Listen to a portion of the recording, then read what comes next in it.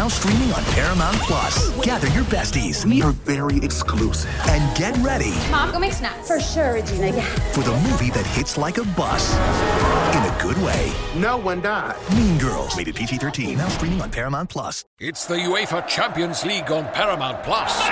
Europe's top club soccer tournament. Champions versus champions. The best teams facing off in the knockout rounds. Magnificent! And it all takes place while you're filling out financial reports at work, in the middle of your day, in the middle of your week. So use that second screen. Call in sick. Do whatever you got to do to tune in Tuesdays and Wednesdays. Nobody watches the UEFA Champions League like us. Stream every match live exclusively on Paramount Plus.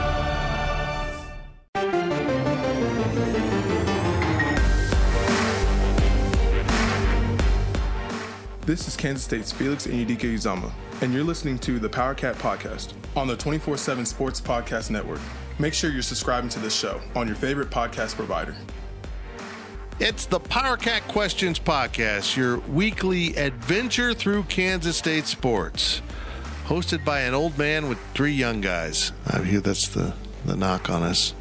Not enough old people on this podcast. Tim Fitzgerald, the old. Zach Carlson.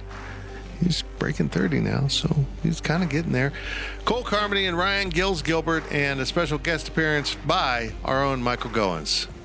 Thanks, Fitz. And there we go. That's Ryan Gills-Gilbert with another impersonation that he's adding flavor to our podcast. We're sponsored by the Fridge Wholesale Liquor, and I'm surfing their Twitter machine account right now. It is Shop Fridge, and they have a Oak Spire from New Belgium. First of all, I love New Belgium products. And it's from Four Roses Bourbon also. It's back for a limited time. Oak Spire features an infusion method to pull the flavors from the bourbon-steeped oak and marries it with a deep amber ale. Man, that sounded sexy. They got married in the middle of that tweet. It's incredible. Check out everything at the Fridge. They are fantastic people, fantastic selection, and it's right here in Manhattan where everyone should be this weekend for a morning kickoff with Texas Tech.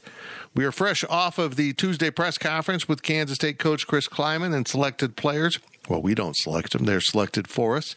But another good session with Adrian Martinez and the gang. And it was an interesting one. Everyone's in a good mood.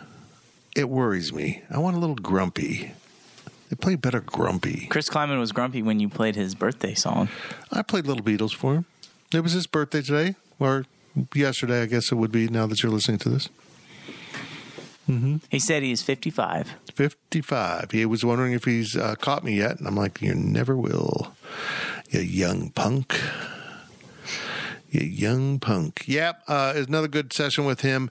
I appreciate how honest he is, and we had a little, I guess it was on the record, but kind of off the record, talk about the environment at Oklahoma. We will do a daily delivery on that. Do we have any questions about that? I hope not, because it's going to steal a daily delivery topic from me. We'll talk about Oklahoma. Let's get going here. We got stuff to do. I got a radio appearance we're going to have to pause this first half with to do, so here we go. Your questions from Wabash Station, and one of the young guys has them. They're staring at each other.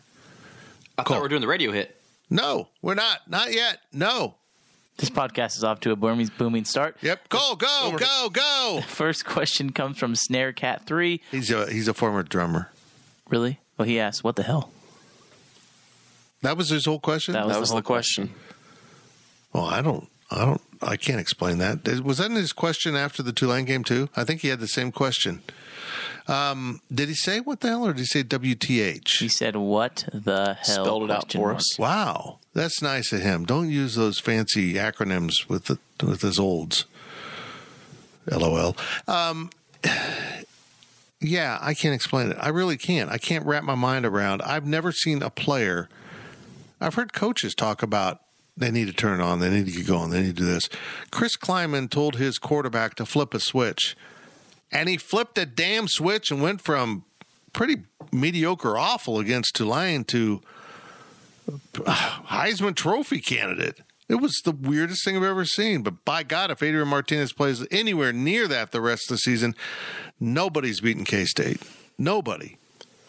It felt like Adrian Martinez was like sitting at the blackjack table, and he's down to his last Been there. Last few dollars, makes a bet, puts a bunch of money on the side bet too, and everything hits, and he's able to continue on, and then continues building up that bankroll and leaves the casino up $1,000. So you're saying there's a chance for me to get rich again? There is. Okay. But it's like he went basically all in at the right time, because a week ago we were talking about what's it going to take from Adrian Martinez to not have Will Howard come in. And we were talking about you need to use Will Howard, for a few plays. After Saturday, I don't know if you need to use Will Howard if Adrian Martinez is going to play that well. My God. I have no clue what happened over the last week. What we talked about with Adrian Martinez was his running ability and his inability to run the football, right? It was, he's not going to get you those extra yards. He hasn't shown us that he's able to put his foot in the ground, get upfield, and get a first down. That changed on the very first drive of the game when it was 3rd and 12. Adrian Martinez took off, got 4 yards with 3 defenders on his back, picked up the first down.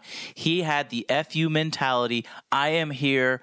I don't care how the game progresses. I am here. I am going to do my damnedest to make sure that I put the team on my back. And if we lose, we lose. But I'm going out guns blazing. And his guns blazing, they're pretty good. It's got to be easy or relatively easy to flip the switch and start to play more aggressively. But the fact that he didn't turn the ball over and things went as well as they did, that's where I'm just really surprised. I'm not surprised he flipped the switch. I'm surprised how well it went. I agree with all that. I can't even. I'm serious. I can't put into words how different it was, and I'm happy for him because you could tell he carried a lot of that stress.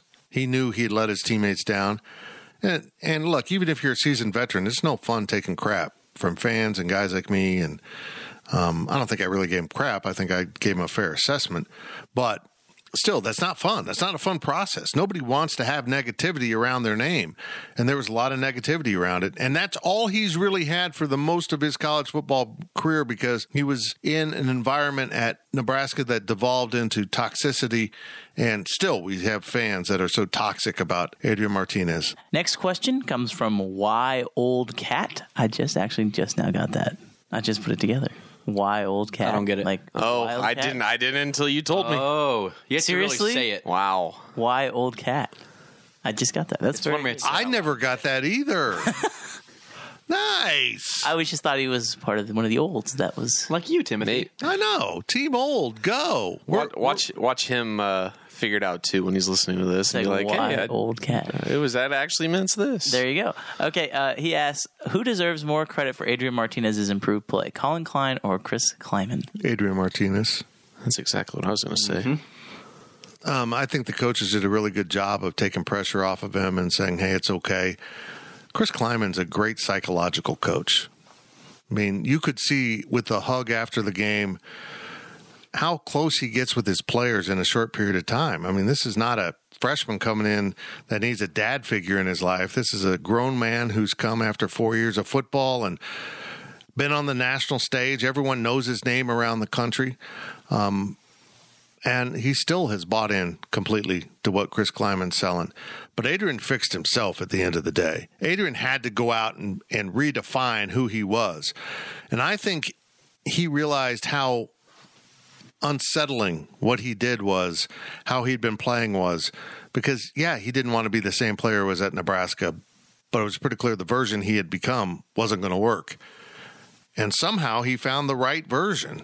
Now, maybe there was some fortune in there not to have turnovers. There were some tip passes and some other plays where the ball could have bounced differently. Maybe he would have gotten strip sacked at some point. He's kind of loosey-goosey with that ball at times. It's going to happen. But overall, I credit Adrian for having the maturity and the patience and the diligence to evaluate himself, not get defensive about how he played, not being coachable. And even when you're trying to coach yourself, I don't think he got too down on himself. And honestly, I think it helped that his parents were here at the game. It was the first game they had seen since he came to K-State. And I think that made a difference. It probably locked him in a little bit to have the family in the stands. You know what they say? You can always judge not only a player but a person based off of what they do when their back is against the wall. It was fight or flight for Adrian Martinez. And instead of laying down and rolling over, like, I hate to bag on Nebraska people, but like a lot of Nebraska fans probably thought he would do, he said, let's go. And he looked death in the face and took his mask off, as Lil Wayne would say. If you know that song. I know that well. I know it well. Okay. Yeah. That's my favorite Lil Wayne song. Yeah. Little Wayne. Yeah. Little. Small Wayne. Small. He's a little guy. Tiny Ween. Yeah. Yeah, there we go. Seriously, though, you look at Adrian Martinez's stat line, 21 of 34, 234 yards and a touchdown. That is repeatable. That is something that he can do week in and week out. Throwing the ball. Now, he's not going to rush for 148 yards and 4 touchdowns every single game, but that's why K-State has Deuce Vaughn. If Adrian Martinez can throw for over 230 yards and complete a good amount of his passes like he did, K-State's going to have a chance to be successful every single game. So, but to answer this question, I think you're right. It's Adrian, and then to me, it's Chris Klieman, because he installed that confidence in Adrian Martinez to say, "Hey, you know what? You're our guy. It's rise or shine. Like, it's sink or swim. It's one of all these other these similes we're talking about. It's these things, because you're our guy." I really do want to know the conversations from last week. I know Adrian was asked about it, but he didn't really reveal much and didn't want to, and that's fine. But part of me wonders, was it a butt chewing, behind closed doors? Hey, you weren't good enough. You got to be better. And I think that's the gist of what the conversation was. But I do want to know how much pressure Adrian Martinez was under from the coaching staff. And quite frankly, I think that Colin Klein was under a bit of pressure too after Tulane. I think that, Chris Klieman could come out and say it's on me, it's on this, It really wasn't Klieman, it was Klein and Martinez for the Tulane game. So I wonder what happened just behind the scenes overall, and how Chris Klieman was able to motivate his coaching staff and Adrian Martinez going into the OU game. To counterpoint that, what if there was less pressure after the first 3 games, just because, don't turn the ball over, and then once you have a bad game, you lose to Tulane, then there's the pressure, say, hey, we need you to be a lot better. I don't know. Maybe the exact opposite happened to what you just said, Zach. Maybe. Yeah, I'm going to. I don't know. Does that make sense? Yeah, but I'm going to have some talks with you guys afterwards. The podcast about stepping up. Flip the switch, damn it. Flip the switch. Very good. Next question comes from Matthew Scar.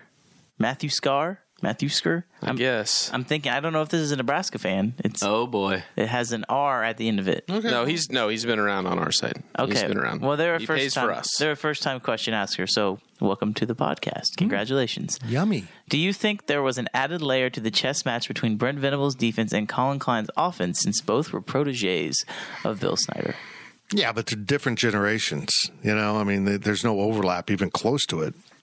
Colin's from 2.0 and Brent's from early 1.0. He left in 90 after 98. So, but there is this. That Brent is familiar with Bill Snyder's offense, so he's probably familiar with some of the stuff that was run. And for me, that's what makes the last touchdown, running quarterback power, is so satisfying. Because Brent was there when the quarterback run game with Michael Bishop was established. He was part of those great teams as a member of the coaching staff.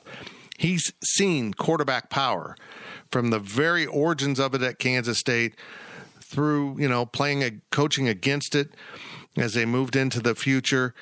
And then Colin takes over, runs that same touchdown play against Oklahoma and calls it for Adrian. There's so many levels of satisfying to that for player, for coach, considering who was on the other sideline, who the opponent was. It was brilliant. Chris Klieman and Colin Klein completely outcoached Brent Venables and the entire Oklahoma staff this week. They did. There was not a single aspect where K-State was not better than Oklahoma. I wonder what went through their head after tying the score at 14 and the kicker doesn't get the ball through the end zone and Malik Knowles catches it. You could make the argument that was the biggest play of the game. You can. And this is the problem when your game plan is to not have returns. We're going to kick it through the end zone. We're going to punt it away or, punt it high so he has to fair catch it. when the kicker makes a mistake, the coverage units aren't as ready as you think they need to be. And they were not ready. They were lucky that didn't get housed. Very lucky. They very easily could have been 6. It should have been 6. But you know what? Again, I look at that substitution. That's another component that I want to talk about. There's because so many little things in this game. Out coaching him. But again, Malik Knowles takes that to the house for a touchdown. You kick right back off to Oklahoma. Hardly any time comes off the clock. How much time's left in the game for Oklahoma to score later on? In the first half, maybe they can get another touchdown up there. I mean, everything just kind of played in. That substitution was satisfying because Oklahoma runs on the late sub, and K-State was ready. Send someone in. Kleiman said he told Buddy, send someone in. He sent Cody Stufflebean.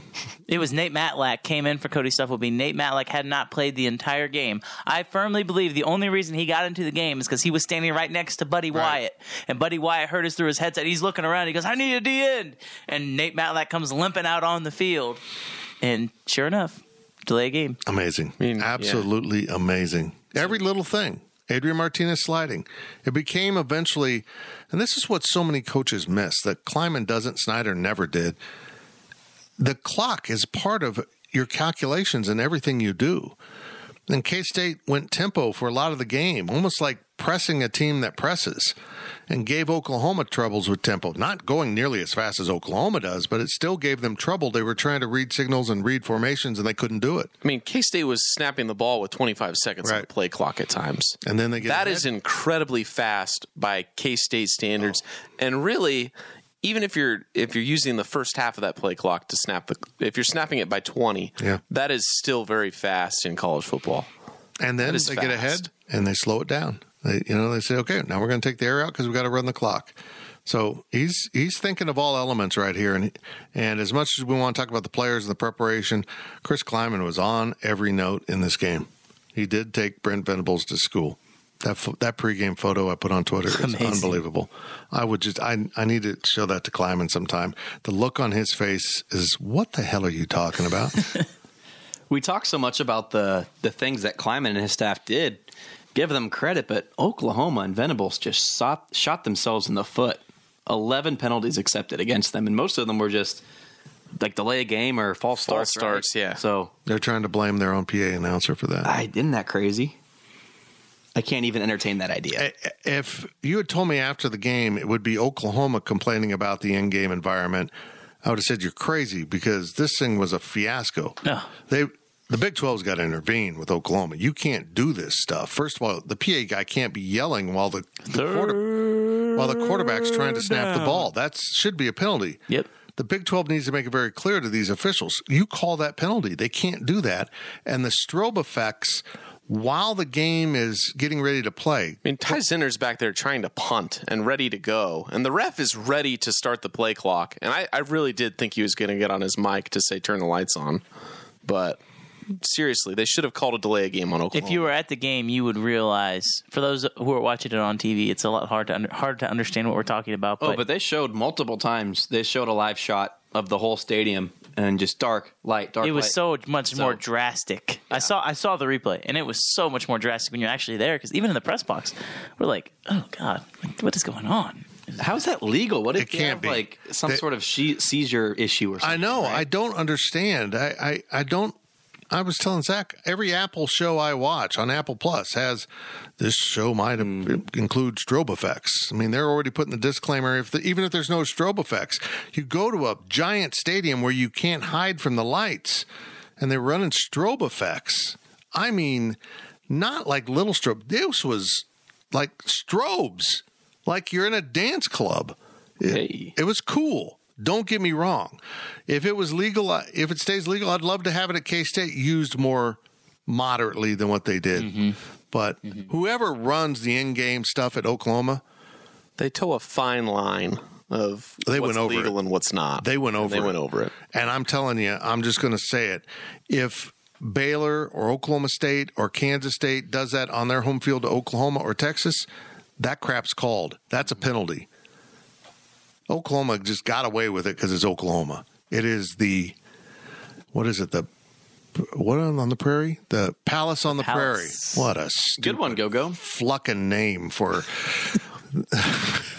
there was an L for a stadium. The Palace on the Prairie. Give me a break.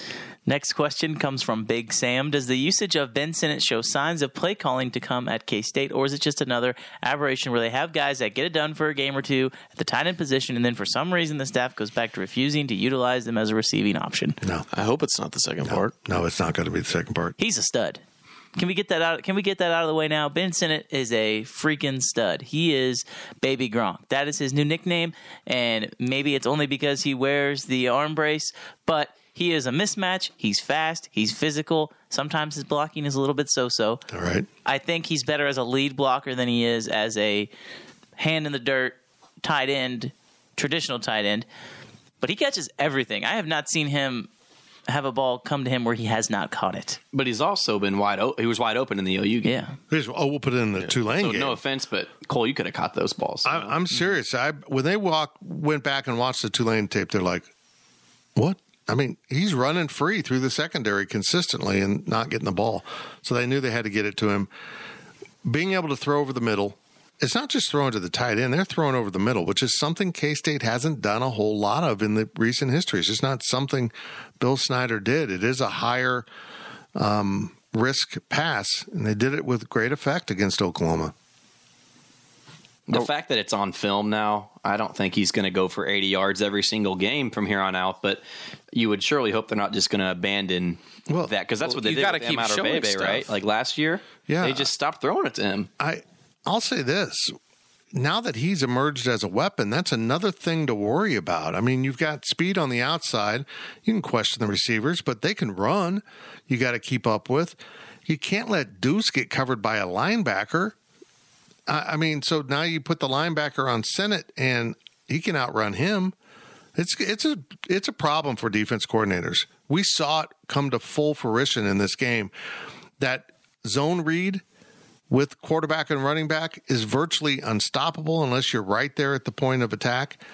And they didn't even really add in a whole lot of RPO to that layer where he's going to pull it out and throw it. They had some, but that's a whole nother issue to bring up for a defensive coordinator to try to wrestle about this Kansas State team. The reason why Ben Sinnott was so good was because Malik Knowles was so good on Saturday. That is the best game that Malik Knowles has had as a K-State Wildcat, considering the situations.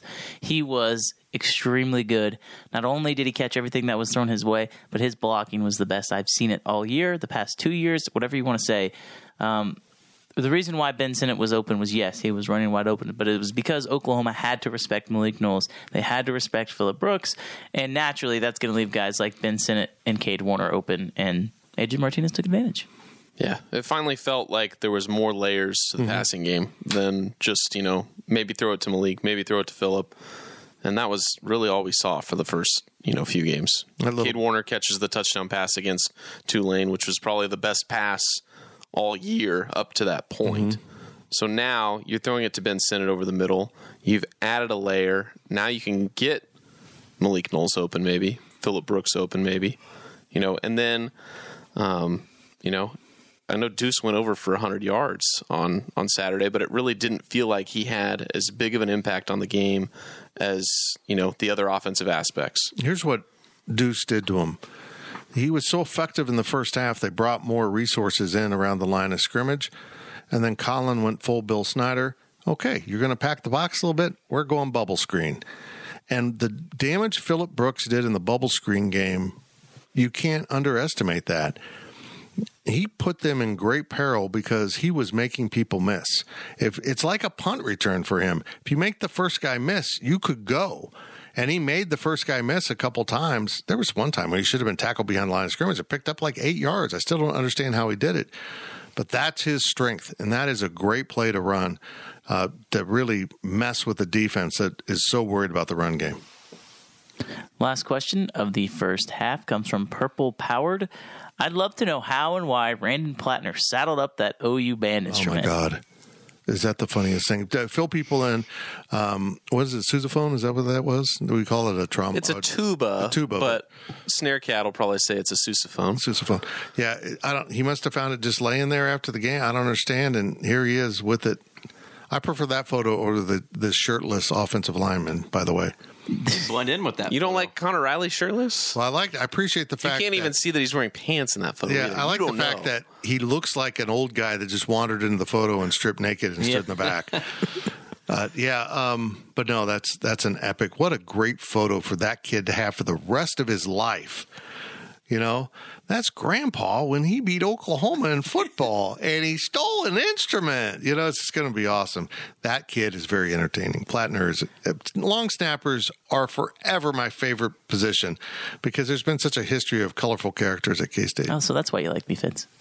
Were you a snapper? I was. I should have been a snapper. I mean, that guy could be in the NFL. Actually, Brandon Plattner can make it to the NFL. He's actually that good. He's pretty good. And the mullet is a moneymaker. Adds to it. That's it for the first half of the Power Cat Questions podcast, sponsored by Fridge Wholesale Liquor. Don't go anywhere. Listen to these ads. They paid big money. I think we're selling our ads for like $10,000 a show now because it's so popular. I might be lying. This is Kansas State's Cooper Beebe. The leaders in K-State sports coverage will be right back with more of the Power Cat podcast. This is Tony Kornheiser's show. I'm Tony. You expected someone else? So what exactly is the show about? I don't know. It's a sports show nominally. Football's over, but we're finally at a point where things matter in college basketball, and baseball season is on deck. Greatest 3 words in the English language, pitchers and catchers. We have some of the best voices come on and explain what matters or what makes an upset, like Ryan does, 9/8. No, that's not an upset. No, yeah, it is, Bob. And if you're lucky, I might just tell you about my search for discounted sleep pants or my worries about what my dog just ate. Listen on the Odyssey app or wherever you get your podcasts. Rise and shine, football fans. This is Susanna Fuller from Morning Footy, a podcast part of the CBS Sports Golazo Network covering the breadth of the global game. Join me, Nico Cantor, Charlie Davies, Alexis Guerreros, and guests every morning for the perfect blend of news, analysis, conversation, and exclusive interviews. If you love soccer, then look no further. We've got you covered for Europe's top 5 leagues, the W Gold Cup, the Champions League knockout stage, CONCACAF Nations League, NWSL, MLS, transfer news, and much more. Download and follow on Apple Podcasts, Spotify, and anywhere podcasts are found. Subscribe to Morning Footy. This is Kansas State's Daniel Green, and welcome back to the Power Cat Podcast on the 24/7 Sports Podcast Network. Welcome back to the Power Cat Questions podcast. There was a little dramatic pause in there. I liked it. I'm going to use it more often. There's another one. Tim Fitzgerald, Zach Carlson, Cole Carmody, Ryan Gilbert, and 2 dogs that are amazingly behaved right now. They haven't been, but they're doing a good job right now being focused. And we're focused on Kansas State football, your Kansas State questions, because that's what this podcast is about. Anyone can listen to the podcast, but to ask the questions, you got to be a subscriber and ask in our questions thread at Wabash Station, and that's what we're going through. We do it every week. We have a lot of fun with it, and we're sponsored by The Fridge. Make sure when you come to town on Saturday, just swing by The Fridge and pick up your party needs right there. And where's it at? It's at the corner of this and that in the town in which we live. It's Claflin and Westport. Okay. There we go. And someone who we no longer can mention knows that I'll never quite get it right. One of these days you will. He who must not be named. He who must not be named. We can name him, but he just works for the competition now. He's a traitor. First, that's okay. First question of the second half. Proud of him. I wonder if they like him over there. They love him. There's just a lot of talk about how awesome he is.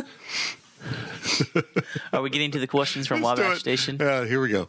First question of the second half comes from Get Out More Cat. What are your thoughts on K-State being ranked in the AP Top 25 poll? I'm happy, but I'm going to make a lot of you mad. I would have had KU above K-State.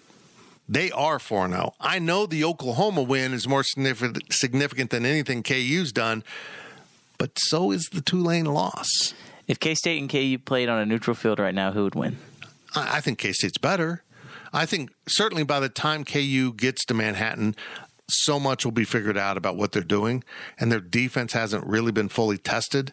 I mean, their defense is not good, but they've been able to outscore everyone. Jalen Daniels is playing out of his mind. But still, they're 4-0 with 2 Power 5 road wins. I don't know how people voted them not in. It's the comparison is not K-State and KU this week in the AP poll. Right. It is Ole Miss and KU in the AP poll. Absolutely. If you look at who Ole Miss has played and you look at who KU has played, how, and if you just said this is Team A's resume, this is Team B's resume, which one of these teams has the better resume? It's KU day in, day out, based on what they've done so far. I'm not saying at the end of the season it's going to be the same, but this is that's how people look at of having a reputation like the SEC. Right. Ole Miss gets into the preseason poll for whatever reason. Yeah, they're supposed to be good, but yeah, they're still unbeaten and they're climbing in the poll. But it's all because they were ranked in the preseason, and that's why I hate the preseason poll. I really wish that they would put together a preseason poll almost like a preseason All Big 12 team. Say, here's the preseason poll, but the voters are going to wipe their slate clean and start from scratch after we start playing football. What happens on the field is going to be tangible. If you're not impressive, you're not getting ranked. And the nonsense that Texas gets ranked because they lost close. Yeah. No one else gets that. No one else gets that. I mean, that's just crap. And maybe Texas wasn't good at all. Maybe Alabama's not good. Have we stopped to think maybe Alabama's not that good this year? Yeah, the whole way we do rankings is a mess. And there's so much predetermined by reputation, and it's blowing up on Kansas. And I know what's happening to Kansas because I saw it happen to Kansas State for years upon years under Coach Snyder. Oh, you're 4-0. Wait until you play someone. Well, you don't say that about other schools. You just don't. I just want to know this, and this is the last thing I'll say. Oh, good. Well, K-State is ranked number 25. KU is ranked number 26. Unofficially. Nope, you are not ranked at all. Unofficially. KU, you are not ranked at all. You're not ranked. Okay. So we got that out of the way. But the question is asking about K-State. So that I want to clear that up before I say this. I think that the win against Oklahoma neutralizes the loss against Tulane. So therefore, do I think K-State is a top 25 team? Yes. So do they belong in the top 25? Yes. Now, my next question to you guys is this: is if K-State is 4-0, are we talking about them any differently? Yeah, for sure. It is interesting. If they'd been 3-0 after Tulane, I'm not sure they get into the rankings. And then they beat Oklahoma. And I don't know how much they're at 23. Yeah, that's exactly what I'm saying. 4-0 right now.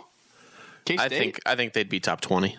I would flirt with top 15. You beat a Power 5 Mizzou team. Yeah. OU on the road. Yeah, Tulane's respectable. Not K-State. Seriously, not K-State. There's different rules for different schools. K-State is about a week behind of where they should be rated, in my opinion. The fact that they're ranked right now with a loss, imagine what they'd be if they were undefeated. And I get that argument. I still think it'd be 20 because they wouldn't have been ranked last week. Interesting. And they'd be ranked now, and they'd be like, well, let's put them up. And there's still some media members that would have them unranked. And then, which is fine. That's fine. That's an opinion. That's fine. But I'm just saying there would be some outliers that would have them at 11 or 12 saying, yeah, they beat OU. They get to be one of the contenders in the Big 12 this year. That's the rules. And, it'll take time for the other national people to catch up. Okay, so I just did a hit on Sikkim 365. Those guys are awesome. Well, we talked about it. We are already seeing it. Well, Texas and Oklahoma lost. That doesn't mean the Big 12 is good beyond Texas and Oklahoma. It means the Big 12 is not very good. That's just how it works. I mean, they always have that asterisk. And KU's going through this. Oh, you beat Houston? Well, they're apparently no good. Oh, you beat Duke? Well, they're apparently no good. I mean, if you beat them, then they're no good. You don't get credit for beating anyone. It's just how the pollsters work it out in their brain, how addicted they are to brands, and they've got to have those brands in there. They want to be associated with those brands. They don't want to make those brands upset. Yeah, I don't know. I think they're both really good football teams. So let me say this. First of all, let me just say I feel very confident that K-State will beat Texas Tech this weekend. I feel really good about that game. I feel like K-State should be fine. They'll find a way to win. Then they go to Iowa State. If they are at the bye at 5-1, where are they ranked? Well, it's 15. It's hard to say. I would guess 15, but someone's got to lose in front of them. K-State doesn't really very often get the benefit. Oh, you look really good. We're going to hop you over these teams that have been ranked above you and haven't lost, recently. Yeah. That doesn't happen that often for Kansas State. Now, if Oklahoma goes and who's Oklahoma got this week? TCU? TCU. They go and thump TCU. Oh boy, they're going to move up.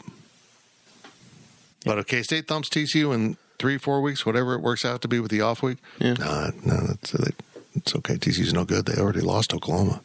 Yep. So as we talk about the schedule, Autumn Cat wants to know, what is your updated outlook for the season? Does Autumn Cat change their name with the season? I don't think so. So they're in season right now. Yes. I was so focused on the joke, I have no idea what the question was. What is the updated outlook? Oh, a national championship. I don't know. I really don't know. I mean, we've seen bad and we've seen incredible. And what if they end up somewhere in between? What does that mean in the context of this conference? That's the other thing. Is West Virginia bad? Well, maybe they're bad by Big 12 standards, but Pitt's one of the better teams in the ACC. The ACC's bad, and they played with them, and then they just absolutely destroy Virginia Tech, who is absolutely terrible. How that happened? Oh my God! So, I mean, if we're talking about that's the worst this conference has to offer, well, they can beat people. They just did it. And if you want to say West Virginia's not the worst team, I think the next closest team would be TCU, and they beat SMU. And if you want to say maybe it's not TCU, then do you look at Iowa State, who also beat Iowa? That's crazy.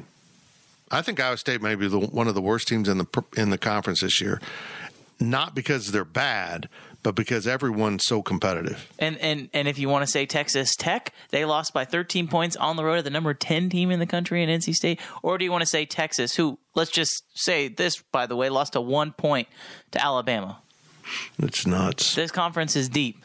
So I agree with Zach. I think if K-State gets to the turn at 5-1, the middle season break, which I love having the break right smack dab in the middle for the team and honestly for us, I think they will be top 15 to go to TCU. I don't even know what's after that. That's all I've been focused on. They get their homestand in there somewhere. It gets nasty with Baylor, Oklahoma State, and Texas.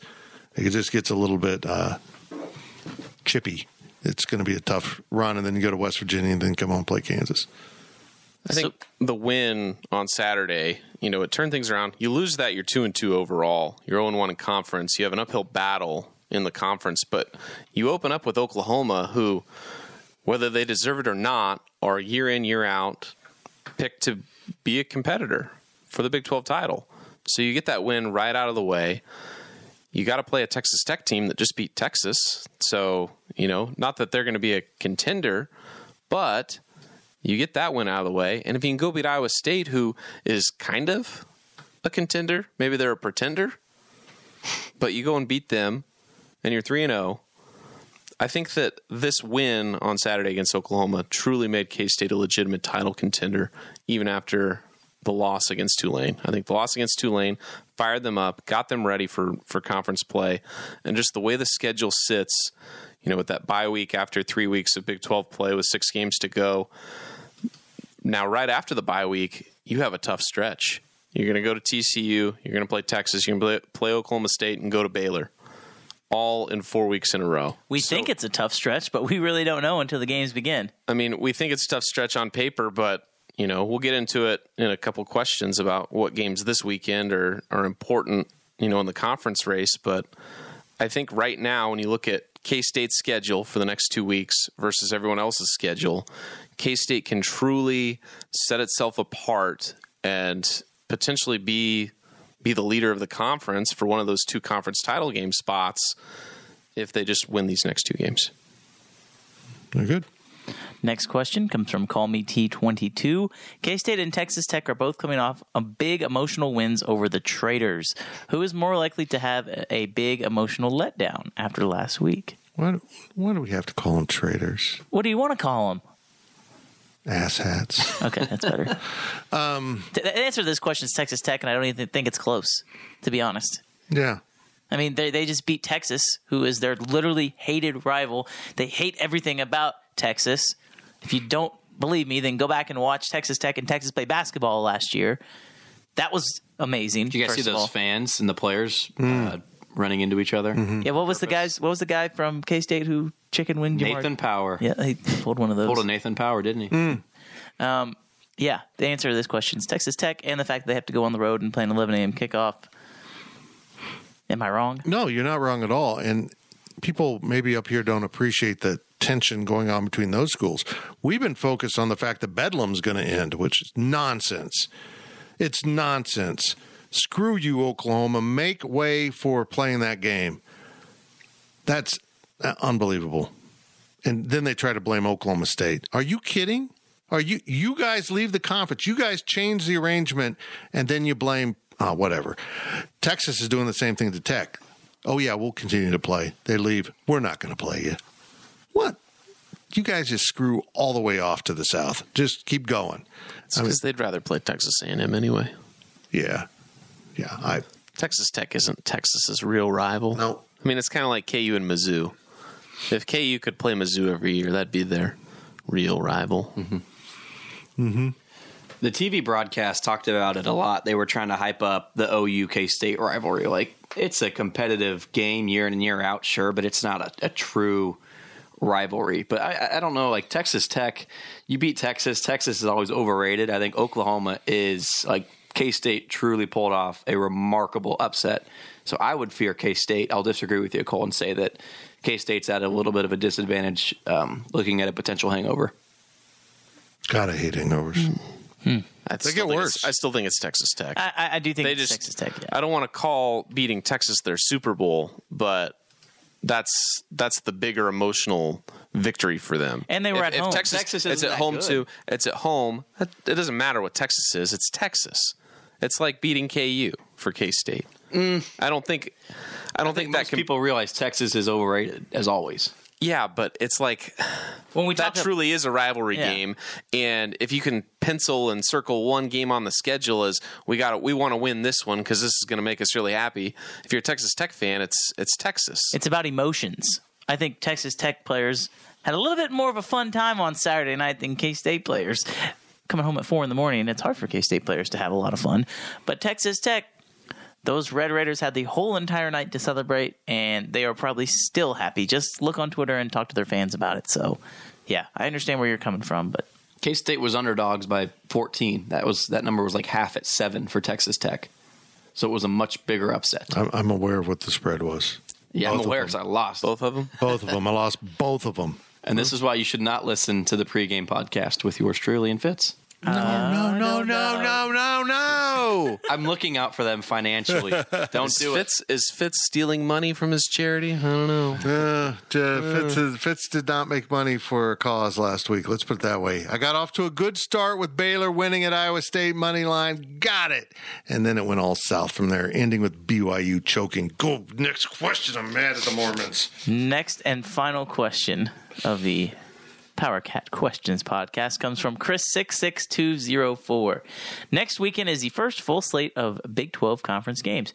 Rank them in order of expected importance / impact on the conference race. I have them right here if you'd like me to. Just read them all. Read them off. The Oklahoma State Cowboys at the Baylor Bears. The Iowa State Cyclones at the Kansas Football Jayhawks. The Texas Tech Red Raiders at Kansas State. Oklahoma at Texas Christian University. Horned Frogs. And West Virginia at Texas.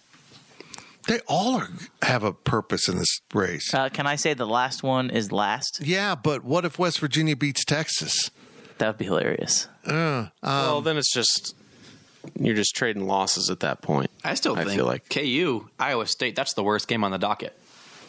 Yeah. Worst or least significant? Least significant. Least significant. I would agree. I think it's going to be a great game. but it's not going to be significant to the Big 12 title race. Well, the obvious answer is Oklahoma State at Baylor. That's number one. Number one. Yeah. Easy. I'd probably say it's probably biased to say it, but K-State, Texas Tech. They are 1-0. But Tech doesn't. They're not going to make a run at the Big 12. No, but it's 2 1-0 teams. How about Oklahoma and TCU? You can. I would almost say that's the second most important one, because if Oklahoma loses, it's hard. We know it's hard to win on the road. If Oklahoma loses, they have 2 conference losses. They're pretty much going to be on thin ice for the rest of the season in the conference race. So, see, I disagree with you. I think Iowa State, Kansas might be the second, because here's why. If Kansas wins that game, KU is 2-0 in the conference, and Iowa State is 0-2. That flips the whole script on who's good and who's bad in the old Big 8 schools, at least. And if KU loses at home, they go crashing back to earth. I think it starts to come unraveled. It's going to come unraveled at some point, though. You mentioned that earlier, that once defenses sort of figure out how to stop that team. Iowa State's defense is pretty good. I think they're going to. Yeah, but even if it's not Iowa State, somebody's going to stop them at some point. This is the best challenge KU's had by far. I agree. I think the Baylor-Oklahoma State game's number one by far, and then everyone else has kind of been a pack below that. You can rank them based on your need, but I would agree West Virginia, Texas is probably at the bottom. Where does K-State fall in this thing? I'd put them 3. Second or third. I'd have Iowa State, Kansas, and then OU TCU's 4 for you? I would. Yeah. I think TCU's that bad. And I think OU wins that game. Well, I do too. National pundits here, I think, would probably rank K-State a little bit higher, because these are 2 teams, like we've mentioned. Texas Tech just beat Texas. K-State just beat OU. Who is legit? I think we know the answer, but, I mean, you can make an argument that Texas Tech has a better resume than K-State. They beat Houston, who is a Group of 5 team who's going to be in the Power 5. Now, that win is not as impressive as Missouri, but Missouri's pretty terrible too. So, Texas Tech lost to NC State. K-State lost to Tulane. You could make an argument, if you're a Tech fan, that Texas Tech has a better resume than K-State. I would agree with that. Even though I think K-State's got a far better win, but yeah, I would agree with that. You can make that argument. And what? K-State is 10-1 versus Texas Tech the last 11 years. All I know is you need to follow the advice of Ryan Gilbert, because he's going to get locked in and start making a lot of money. If you would have followed me this week, if you saw the lack of confidence on his face right now, you would cancel all of your betting accounts. He's shell-shocked by what's happened to him the last few weeks. What did you say? I have no words. What did you say the score was going to be for K-State, Oklahoma? You have to atone for this on the podcast. 38-10 or something, OU. I know. I believe you picked 40-9 on the pregame. Okay. You're welcome, everyone. Predictions. You are welcome. And now he thinks K-State has a hangover, so this is a good thing. That is a good thing. I'm just going to start fading myself, honestly. You're going to decide what you like and then bet against what you like. That's an interesting tactic, Cotton. I'll let you know how it pays off. Yeah, nothing's paying off for you this year. That's it for the PowerCat Questions podcast. Zach has to golf. Ryan Gilbert needs to do whatever the hell he does with his free time. And Cole Carmody will probably do some things like rescue puppies and kittens from trees. I am going to nap. We'll talk to you soon. Thank you for listening to the PowerCat Podcast. Make sure you're subscribing to our show at Apple, Spotify, Amazon, or wherever you get your podcasts. PowerCat Podcast. All rights reserved. GoPowerCat.com.